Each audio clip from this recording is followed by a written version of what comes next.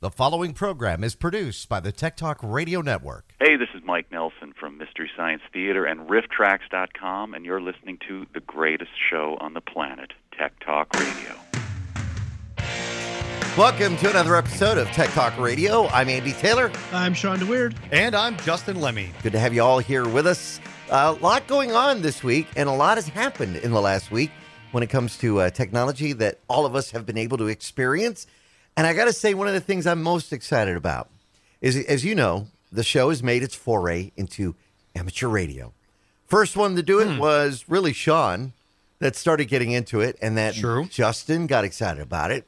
Yep. And I've been kind of talking about it. I thought, well, this might be kind of fun to do. We've talked about the Green Valley Amateur Radio Club. They've been, they've been great in helping people, learn more about it. They've got a club right here in Green Valley that you can find out more by going to their website. So Tom Lang brought me in a little treat because he knew I was talking about this. Ooh, Tom Lang brought me my very own radio.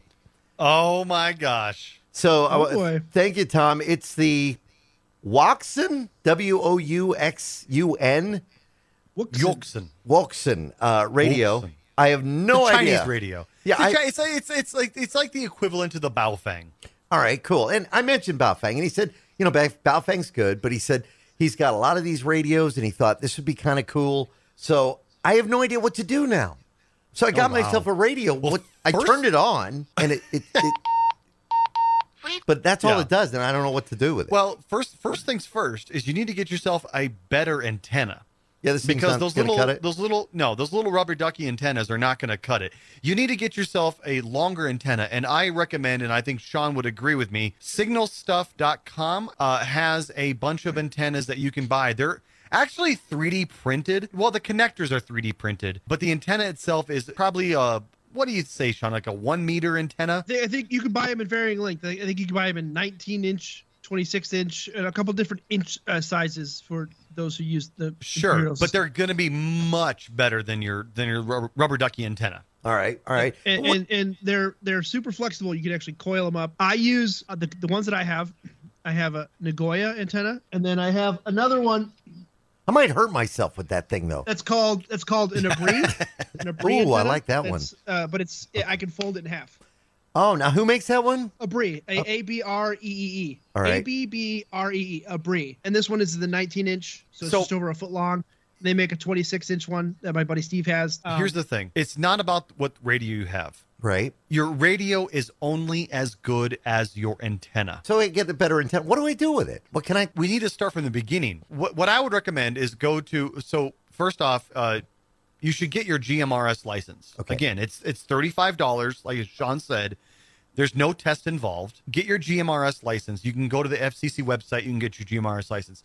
Go to Radio Repeater, right? What's that, Sean? Is Radio Repeater, or is it mygmrs.net? You have Radio Reference. Okay. And repeaterbook.com. Repeater Book will give you a list of the repeaters that are in your area, and it'll give you the frequency, and it'll give you what they call the PL tones, which is I don't remember what it stands for, but I think it stands for party line tone. Meaning, if your radio doesn't have that tone, it's not going to decode or encode the signal. What he means by tones, by the way, is kind of like, you could almost equate it to like the pass key to get into their channel. Like in a way, it's not like you have to type in like a, CT1753 exclamation point. You don't have to type. No, it's not that. It's like they have sub frequencies in a way.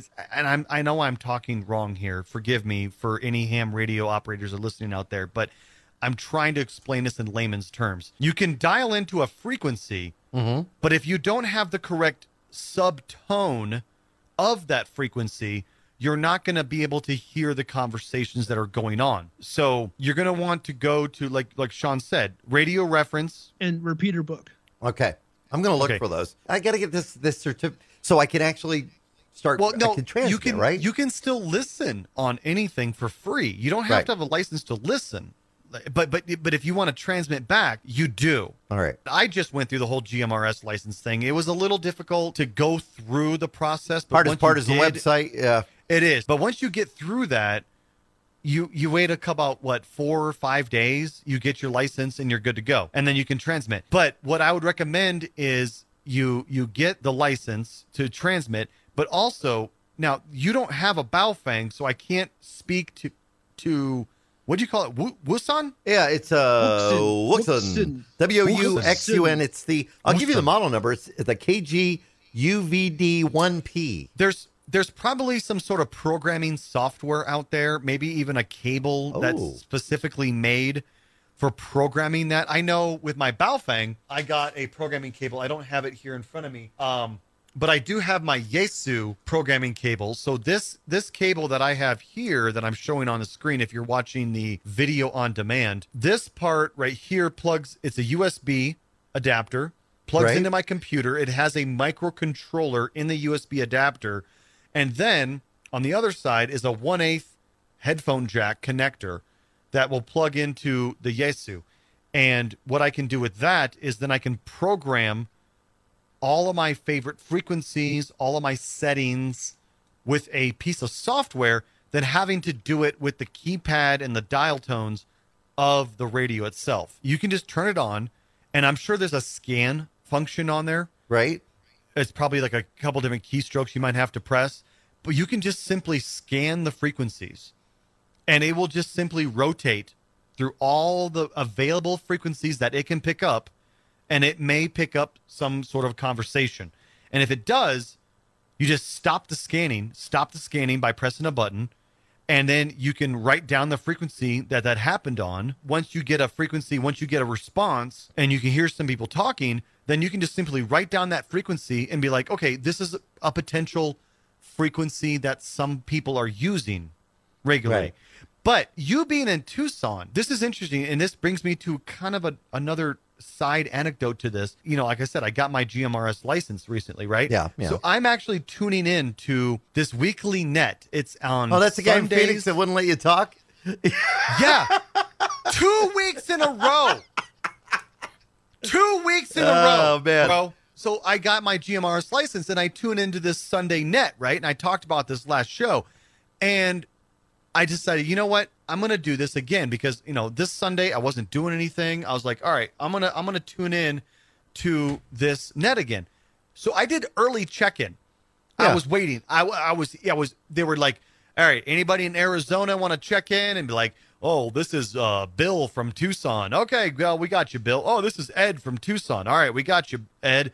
Oh, this is James from Phoenix. We got you, James. Right. And then they move on to New Mexico. Then they move on to Colorado. And I'm like, all right, this is Justin from Colorado, Denver, Colorado. And they're like, all right, we got you, bud. Early check-ins. All right, are we done? Okay, now we're going to hand it over to the net where we're going to call on everybody to talk. If anybody's got traffic, and when I mean like traffic means you can talk about whatever you want to talk about. It's your platform. Yeah. I waited for 1 You just broke something. hour. I waited for 1 hour. This is the second time, right? The second time they got to Colorado, they called out every single person in Colorado except for me.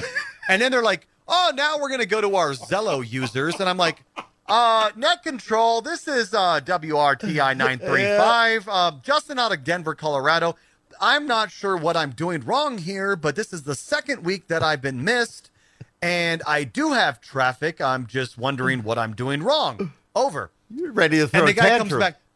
comes back. Oh, yeah, Justin, we got you. Yep, you're good. All right, cool. Thank you. All right, going on to the Zello users. I'm like, I wanted to throw my Baofeng through the wall. Like, seriously, I was so mad. Oh, and man, I'm sorry. I went to a couple different ham radio groups on Facebook, and I basically called out this whole thing. I didn't mention the exact net, but I was like, I'm in Denver, and I was like, this is the second week in a row, and everybody commented back like, yeah, that's pretty much just a really bad net operator. I thought it would have been funny if nobody would have actually commented. Oh my God. Justin would have been. I would have given up. I'm like, screw ham radio. I'm that done. would not have been good. So again, I don't know. It might be fun. I'm looking forward to it. You guys have gotten into it. I'm getting in. And I don't know if our listeners been, following the bouncing ball. They might want to get into it as well. So should be a lot of fun. I may or may not have bought 2 new radios. Really? Oh my God. What did you get? What did you get? I bought another Baofeng. Okay. I bought the 8-watt Baofeng. Yep, that's what I have. And then I bought I'm not buying it. I'm being gifted it from an Elmer. So an Elmer is somebody who's old and is in ham radio. One of the guys that I work with does a lot of freelance audio. Why do you got to say he's old? Well, he's old. He's like 75. Oh, okay, good. I thought he was going to say he's over 60. No. Thanks a lot. He's well into his 70s. He's got a Kenwood Kenwood's 50D HF radio that he's going to give me. Wait, HF? HF radio. That means are you talking I've about got some pressure on me to get my general license. A handy talkie? No. Or An actual base station.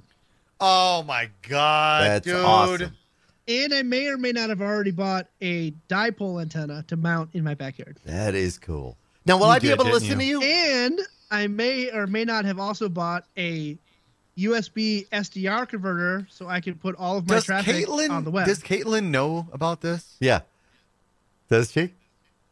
I don't think she does. No, I don't think she does. Think she does. Look at that. She's going to find out about it when she hears this episode. She got me a radio for Father's Day, right? The one that I have in my car. Right. Yeah. And then she's like, this will do him for the next 5 years. So, all right. So, will I be able to, with this thing, listen to you, Sean? If you ever are broadcasting? GMRS. So when they do the national, my GMRS. Amateur Field Day, yeah. So I have to preface this, right? GMRS is a national, anybody could talk on it, right? Well, anybody that has a GMRS license. But there are several different groups of linked GMRS repeaters that are linked across the internet. The group that Justin and I are part of is mygmrs.com. There are other ones out there too. .net. No, it's .com /net. mygmrs.com. Yeah. Oh, sorry. My bad. Once a week, they link the regions together. They link the Midwest. They link Justin's region. They link your region. Well, I think you guys are part of the same region. Yeah. And they do a national Southwest. net where they do a national check-in. So yes, I don't remember exactly when that net is. I think it's Saturdays at like 5 p.m. If I did a check-in and you happen to be on one of these linked repeaters down in the Tucson area, right, you could hear me call in. If you knew his call sign. Yeah. If you knew my call sign, WRQY 323. That's my call sign. That's my GMRS call sign. The only way I recognize your call sign, Sean, by the way, is the 323, because it reminds me of Halo, the video game Halo, because the original game was made by 323 Industries. Oh gosh, that's right. Then what? Then Bungie came along and took them. Actually, no, I'm reversed. Bungie was the first, and then 323 Industries took it over. Yeah, all right. But regardless, it reminds me of Halo. So if I hear 323, I'm like, oh, that could be Sean. But Andy, what I'm going to do is in the break, I'm going to get you a frequency to put in. All right. The tone, so you can hopefully hear some net activity or some repeater activity. Cool. During the show. All right, I like that. All right. So now to move on a bit into the world of tech, which we do have some great stuff for you today. Well, that was tech. The big story came out this week that apparently AMD has been selling their Ryzen processors almost outpacing Intel. And it had a couple of people ask me, well, they were thinking of doing a build. Should they move towards, doing a Ryzen? And I don't know about me. I've not done an AMD processor in a long time. My last couple of builds have been with the Intel processor, and I've been extremely happy with it. But some people are saying with the price, you get really good performance. And I'm thinking, have you guys tried this? And with this information that more people are looking at that going, okay, yeah, time to go. What would they need to do to make that change? Well, what would it make you? If they're going from Intel to AMD, obviously they need to buy a new motherboard because the socket sizes that you can't change it. Yeah. Manufacturers make both. They make motherboards that fit AMD. They make motherboards that fit Intel. So when I upgraded after Justin sold me his 1070, it didn't fit in my case. I moved to a new case, and then I wanted to upgrade because the motherboard and CPU that I was using was throttling the video card because it was that old. Right. So I updated to a AMD Ryzen 7. Oh wow. 3700. Okay. And how I don't remember what I paid for it. I think I paid like $350 or $400 for it. Right. And then I'm also running a gigabyte Aorus motherboard. All right. Because I had to fit the A4 chipset. for the Ryzen, because the only Ryzen motherboards that I had, or AMD motherboards that I had, were FX, which is the previous chip, the previous die size, or the previous socket size for AMD. So overall, I mean, the motherboards are in. You can spend $100. You can spend $400. You can get in there. Right. I'm gonna give you the website that I use to do all of my research, PC Part Picker, because you can go in and you can buy a motherboard, and then you can get products that are compatible with that motherboard. So you're getting the right socket size, and then you can kind of budget yourself, and so you don't budget yourself out of your budget. You can constrain yourself. And I'm very happy with it, right? And then I upgraded to the 3070 in the same motherboard, and it's been great. So I have been very happy with AMD. I've got friends that are strictly AMD. I had always been Intel since I built my first computer back in 2009 or whatever. And I was running an i5 then, and then I was running an i7, and then I was running a newer gen i7, and then I jumped ship to Ryzen. So I'm very happy with it. It plays all the games that I want to play just fine. I can also play and stream, and it doesn't really max out my processor. So you're seeing the performance with it. Yeah, I for what I do, it's great. And I can play Flight Sim in VR, and I can do streaming, and I can do the NDI stuff that I do with work on my computer, and I see no issues with I was always, like I said, I'm a fan of Intel. We've had them on the show before. They've been really good to us, over the years that we've been doing the show. But when I always was kind of bummed when you'd go to buy a software package, because remember when we would actually go to the retail store and we'd say, okay, I want this software, and you'd take it and you'd look at it and it would say Intel or compatible processor, because you would never see it say AMD. AMD. That came later. You see it now. But that's just because Intel paid them money to put their name on it first. Right. Kind of like, when you go to a grocery store, you have products that are on the top shelf, products are on the bottom shelf. It's all marketing. I mean, that's what it is. But there are people who believe that Intel and AMD, where AMD may maybe not be the best processor, it actually, you can get good performance out of it. Intel had such a grip on the CPU industry for such a long time that it's like you go to it because it's tried and true, and you're not going to be some guinea pig testing a lower tier processor, right? If I may, I think part of the reason why Intel has such a stranglehold on the processor market, going back to what Andy just said about how you buy a product that it says Intel or compatible processor. Yeah. Whereas AMD is not listed on there. The reason AMD is cheaper than Intel is because they're not putting all of their money into the advertising. You got to think about it in terms of, like what Sean just said, the marketing. Intel is putting billions of dollars into marketing, whereas AMD is basically riding the coattail of Intel and saying, hey, we're here too. Yeah. And we're just as good, if not better, than Intel. But we're not going to spend the $1 billion of marketing to prove it. You just have to find out for yourself. Now, if somebody would, like Sean, you did that upgrade. If somebody was to do that, the only thing they have to change out, it would be the board, the processor, a reinstallation, of course, or if they're building a new system, their memory, their graphics card, their video card, or audio card, if they've got a channel that's going to work. But even the AMD boards, they come with integrated graphics and integrated audio, don't they? Not all. Just like Intel, there are boards that don't come with integrated graphics, right? The board I have does not come with integrated graphics. Mm-hmm. Yeah. The processor I have does not support integrated graphics, right? So it's not necessarily the board that doesn't support it. It could also be the processor that doesn't support it. That's a good thing, though, because if you don't need integrated graphics, you don't need to have a processor or a motherboard that supports it, because you're just basically wasting resources on integrated graphics that you're not going to use. When I bought my 590, I made sure I didn't get one with integrated graphics because I knew I was going to have a standalone graphics card. So Yeah, why do that? And AMD was very. I mean, I opened it up, and there's a sticker literally on top of the plastic case that has a processor that says, "You need a discrete GPU for this CPU to work." Right. I was like, Yep. "Oh, I knew that, but if I got it as a gift or I purchased it on a whim, they might not know that, right?" So, knowing that, I went in, knowing that I paired it with the gigabit motherboard.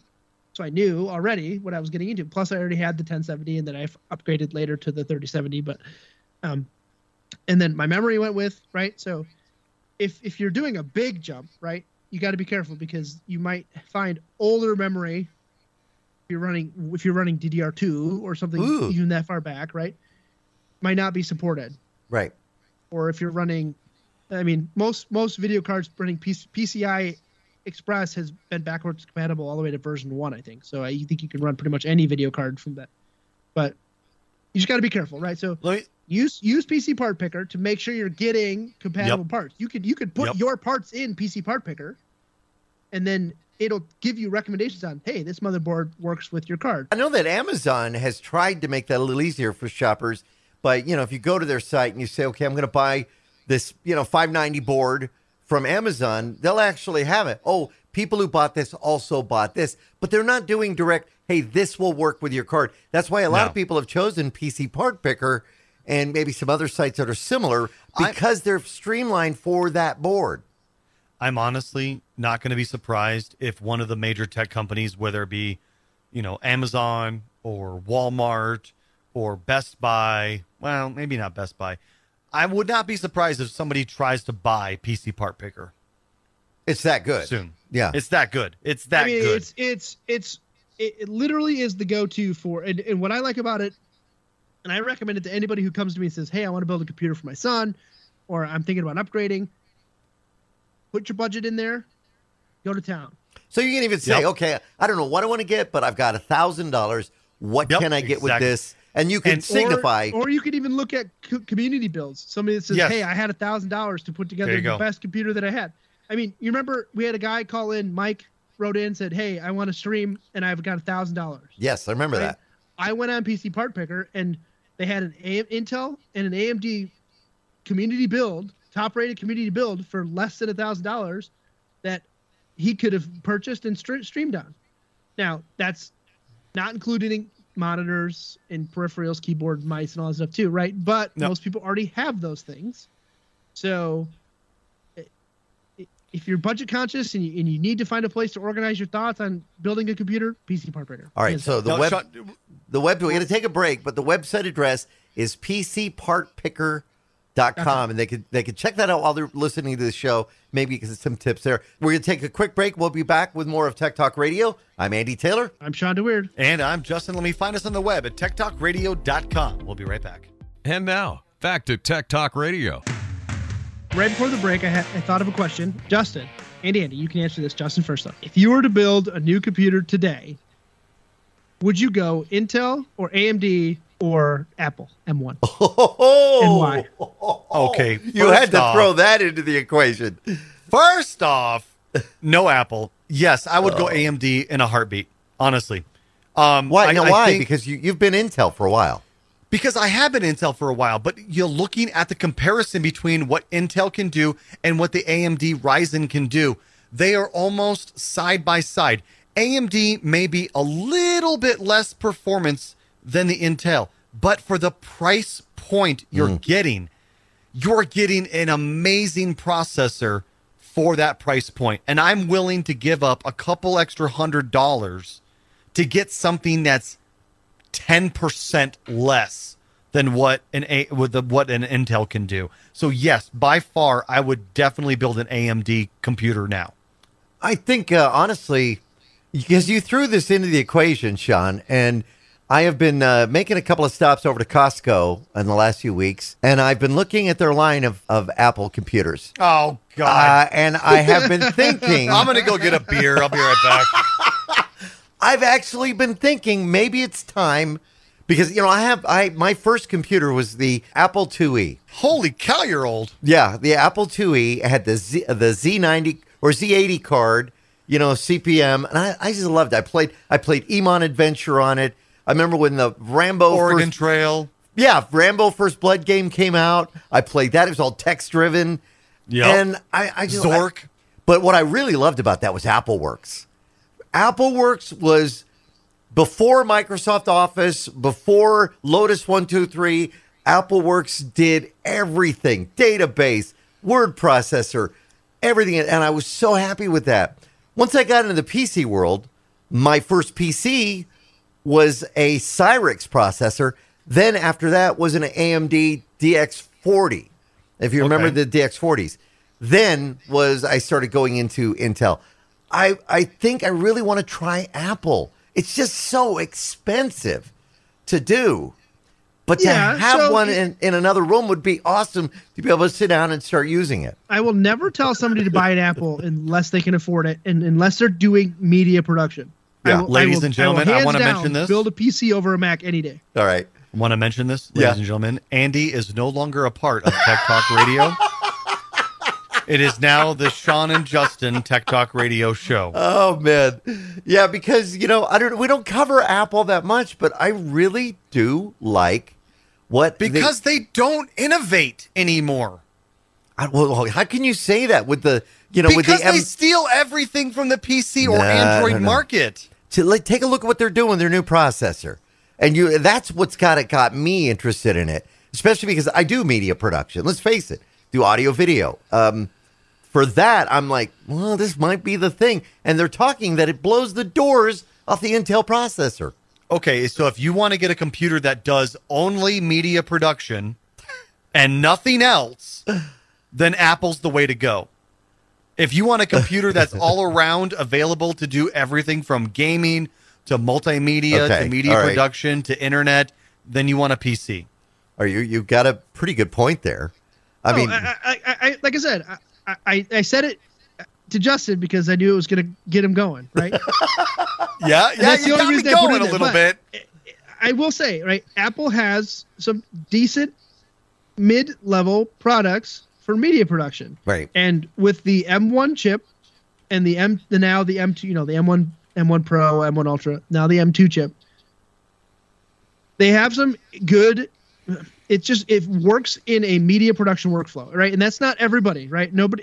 If you're in media production, great, buy an Apple. I'm going to tell you that right now. You can get better performance out of an Apple than you can by going and building your own machine and try either running a Hackintosh or running the Adobe system in a Windows environment. Or I don't even think they support Linux. I think I have had Hackintosh at one point. Yeah, but if you want, I'm going to say this: if you are entry-level Mac and you want to get into a entry-level M1 Mac, you can look at the Mac Minis, and you can get into a Mac M1 Mac Mini sub $1,000. Yeah, but if you want to go full bore and you want to have great performance, you're going to be spending about $2,000 to start. Yeah. If you want to go high performance, you're looking at either going to the M1 Pro or Ultra, and you're looking at either buying a MacBook with those processors in it or their new Mac Studio, or even going into the Mac Pros, which they haven't really refurbished yet, and I think they're going to be doing that this summer in Q3. Yeah. But there are reasonable options. Justin's yawning at me over there. But if you live and work in a Mac OS environment, if you have an iPhone and you enjoy doing video production and stuff, and you want to use your iOS apps, your iPad apps on your computer, since they switched to Intel to their own silicon, you can run not all iPad apps, but most iOS and iPad apps natively on the M1 silicon. See, that's been one of the things that has made me be interested in Android, is because Microsoft, for the PC side, has embraced it. I wish they would embrace it like we've seen with the iPhone, but they won't do it. They've embraced the Android. You can now, duplicate your screen on your computer, using the Android app. I mean, the whole bit. I wish there was more them working together, and we're not seeing that. At least Microsoft, because it's an Apple product. And I wish they would do that with the iPhone, which maybe go, well, I'll just switch to the Android and then I could use it with Microsoft. Or the other way, just go to an Apple and use it with my iPhone. If you're not sold on Apple, you're not sold on Apple. And I'm not here to try and convince anybody to switch to Apple, but I'm saying there's an environment for it and it's not Justin's environment. Do they have a program as good as AppleWorks was? Well, they have their suite of, like, they've got Pages and Keynote and, GarageBand and all those types of things. Right? Justin, now come on, share some respect. No respect for Apple. I'm sorry. All right, so the thing is, you build a computer. Say you're gonna with the $2,000 you're gonna take to invest in a Mac.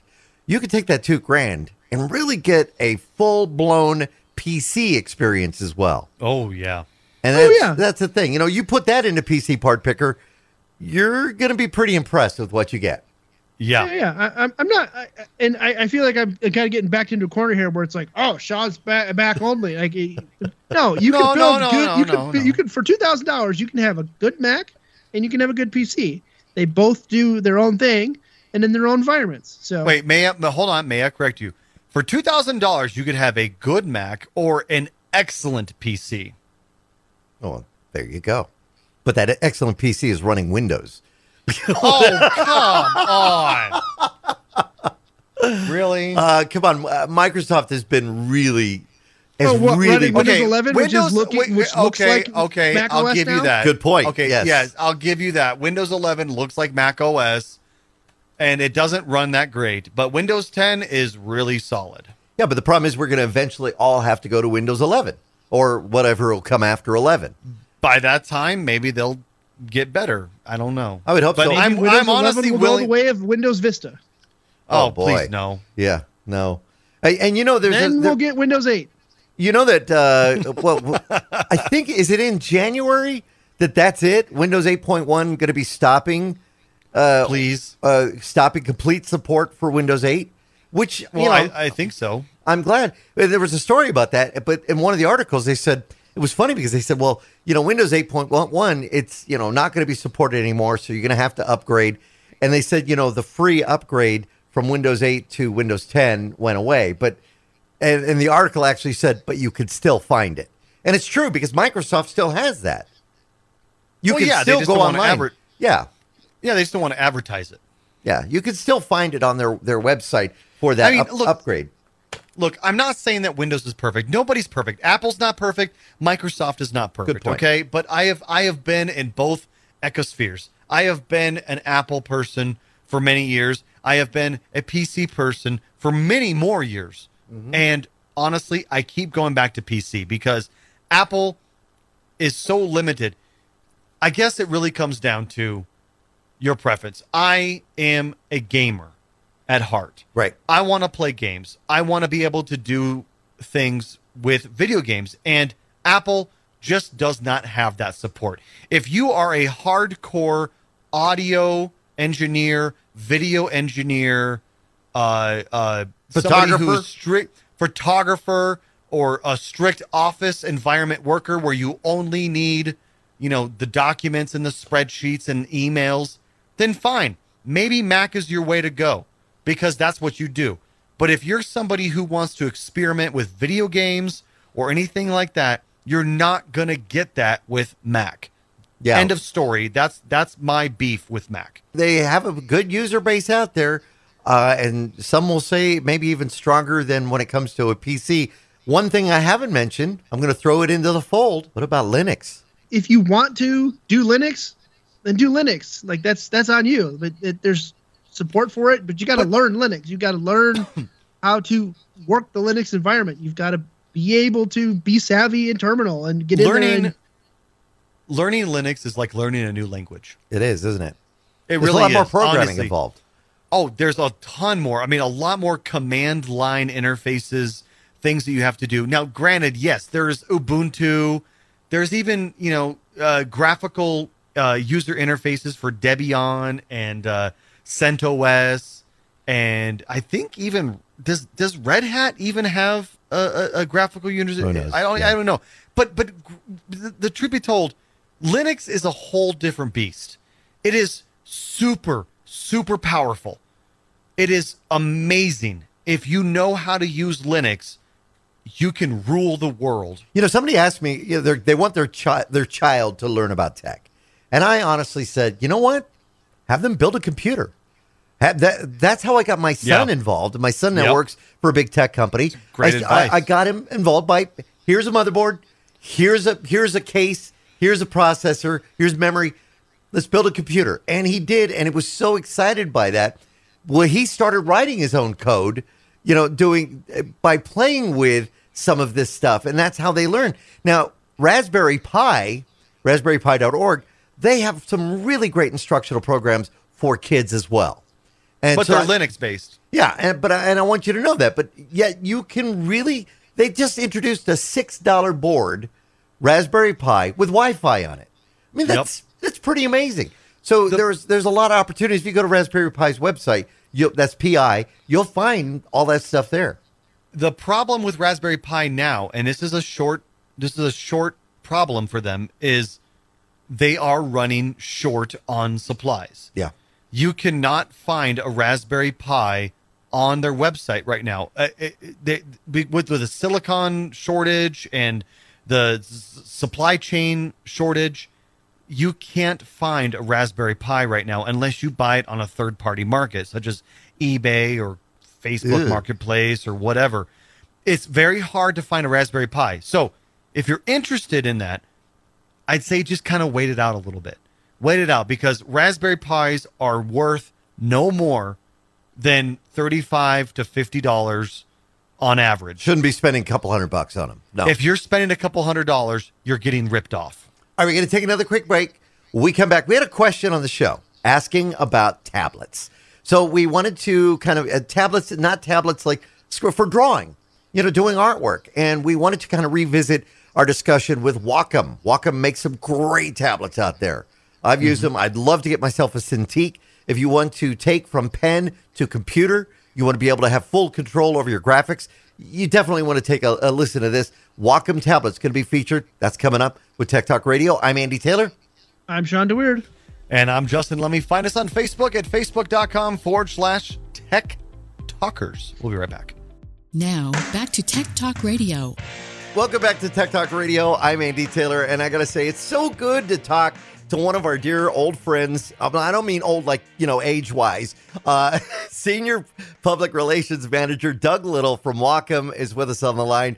Doug, it's always great to talk to you. Andy, it's been forever, and I'm so glad you contacted us to let us know we'd be on your show. This is fabulous. Let's talk about Wacom. Tell you what, there's so many great things. Now, for those listeners that don't know maybe what Wacom is all about, can you give us a rundown about the company? Sure. Well, Wacom has been around for a very long time in the high-tech world. We were founded in 1983 in Tokyo, Japan, and our headquarters is still in Tokyo. And Wacom comes from the word Wa for harmony and Com for computer. So harmony between human and technology, that's our mantra. We've been around for a long time, and it's just a great company to work for, and we do so many great things for people. You really do. You provide solutions for not only photographers, digital artists, those that just want to create, to want to explore, and with so many people now getting into technology and finding all the many different things that they can do, Wacom has made it certainly possible with so many different options when it comes to drawing tablets. So over the years, we've looked at Bamboo, we've looked at Intuos, some of the different products within that line. I mean, they've certainly come a long way since 1983, since, Wacom has been creating technology for computer users. Our first foray into tablets was actually to help the CAD world and blueprints, and obviously to recognize Japanese characters, too. So that was one way to get Japanese characters written down very easily.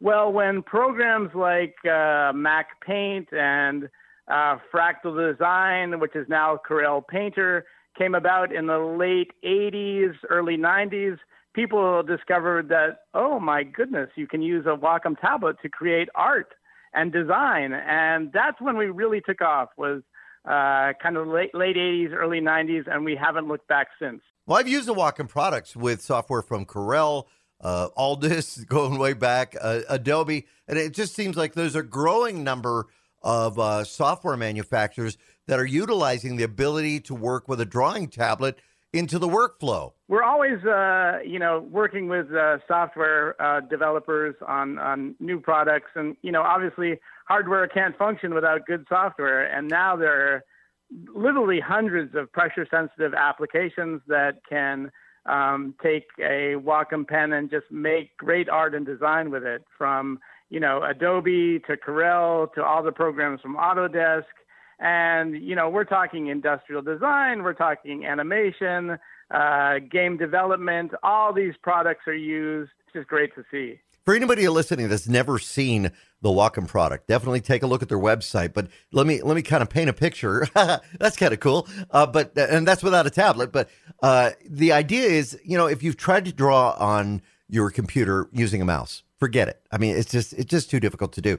But imagine having a tablet in front of you, and you can look at the tablet and look at the screen at the same time, and you have a pen, and there's a lot of technology in that pen. That pen can translate what you want to the screen and be able to draw something. So a lot of artists out there have always wondered, do I draw on paper and scan it? You actually get more of an experience when you're using a Wacom tablet, but the pens are pretty magical. Can you kind of tell us a little bit about just their beyond just a point kind of interface? Yeah, Wacom was the first to develop electromagnetic resonance technology pen. So our pens literally have no batteries or no cords.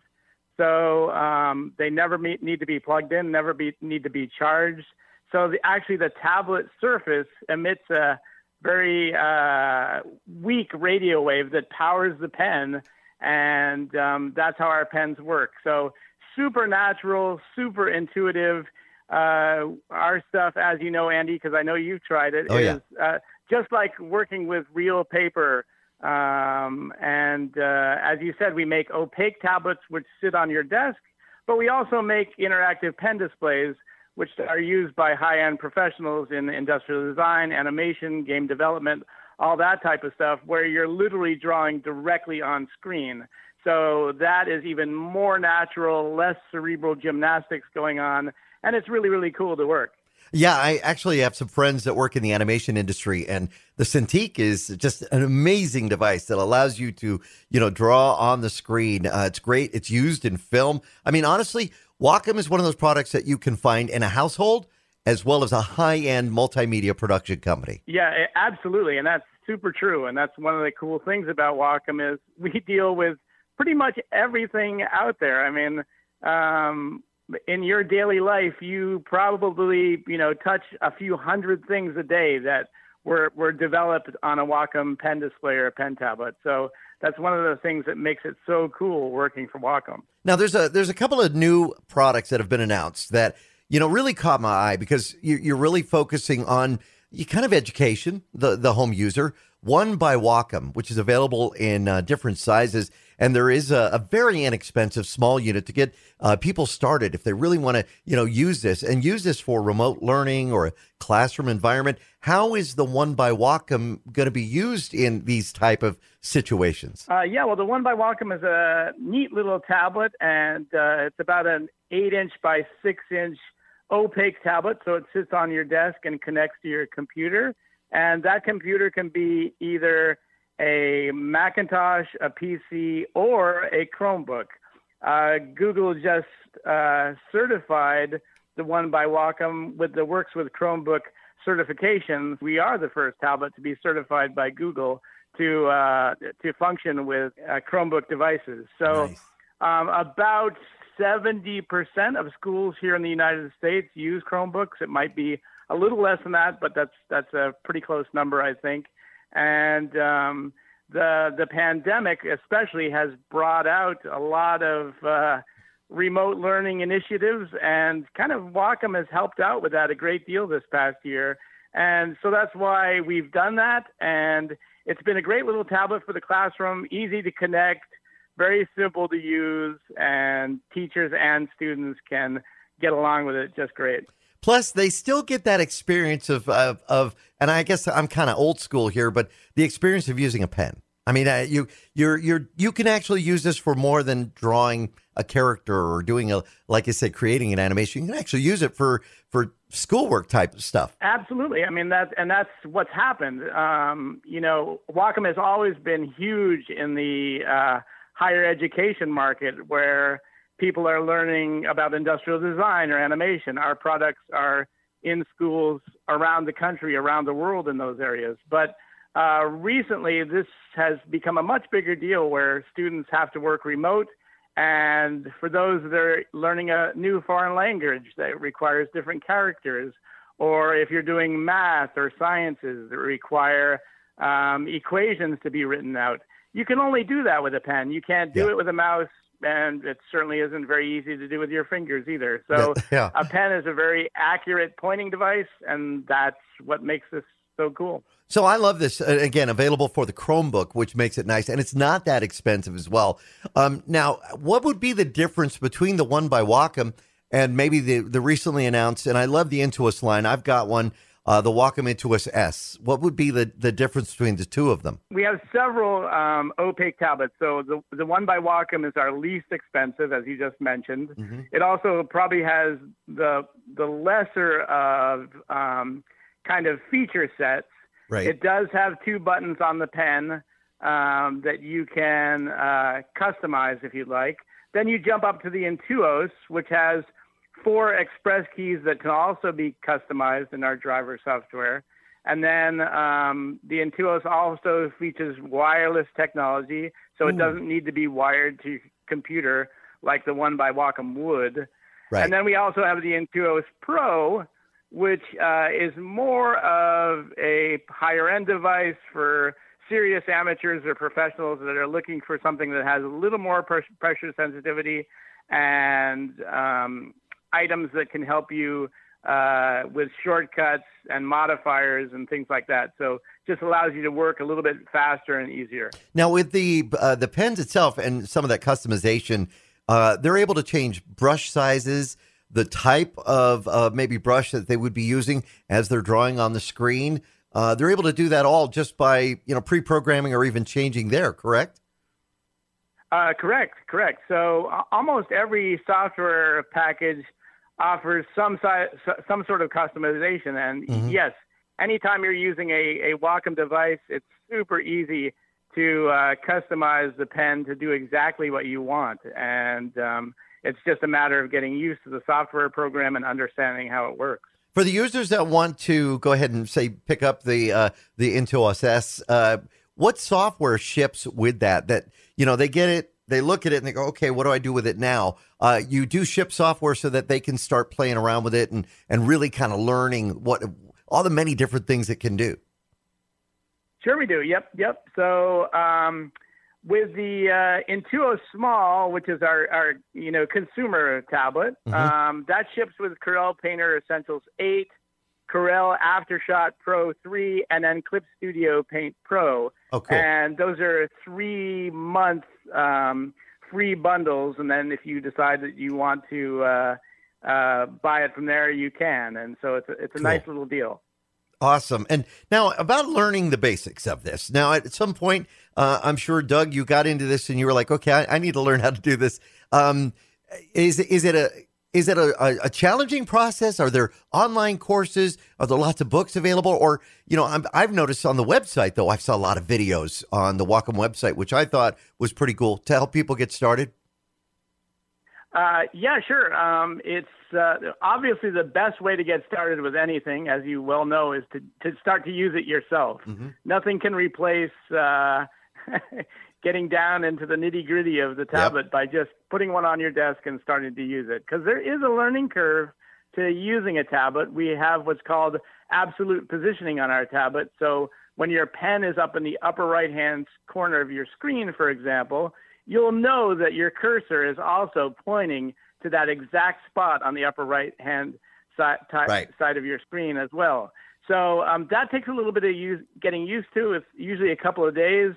But once you get used to it, it's very easy. But as you said, there are things that you can do to learn more. Yes, we have tutorials on our website.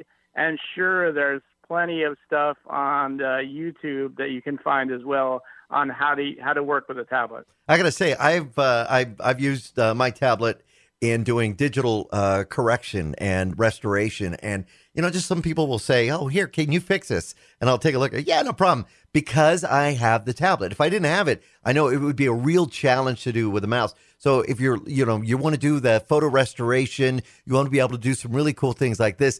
This certainly makes it a lot easier. Now, Doug, I know you've been at Wacom for many years. What would you say is the biggest wow moment for you when it comes to the technology behind this? What is something that made you say, "Oh, this is cool"? Well, I think there's lots of things. A couple of them are introducing touch input onto a tablet along with pen input.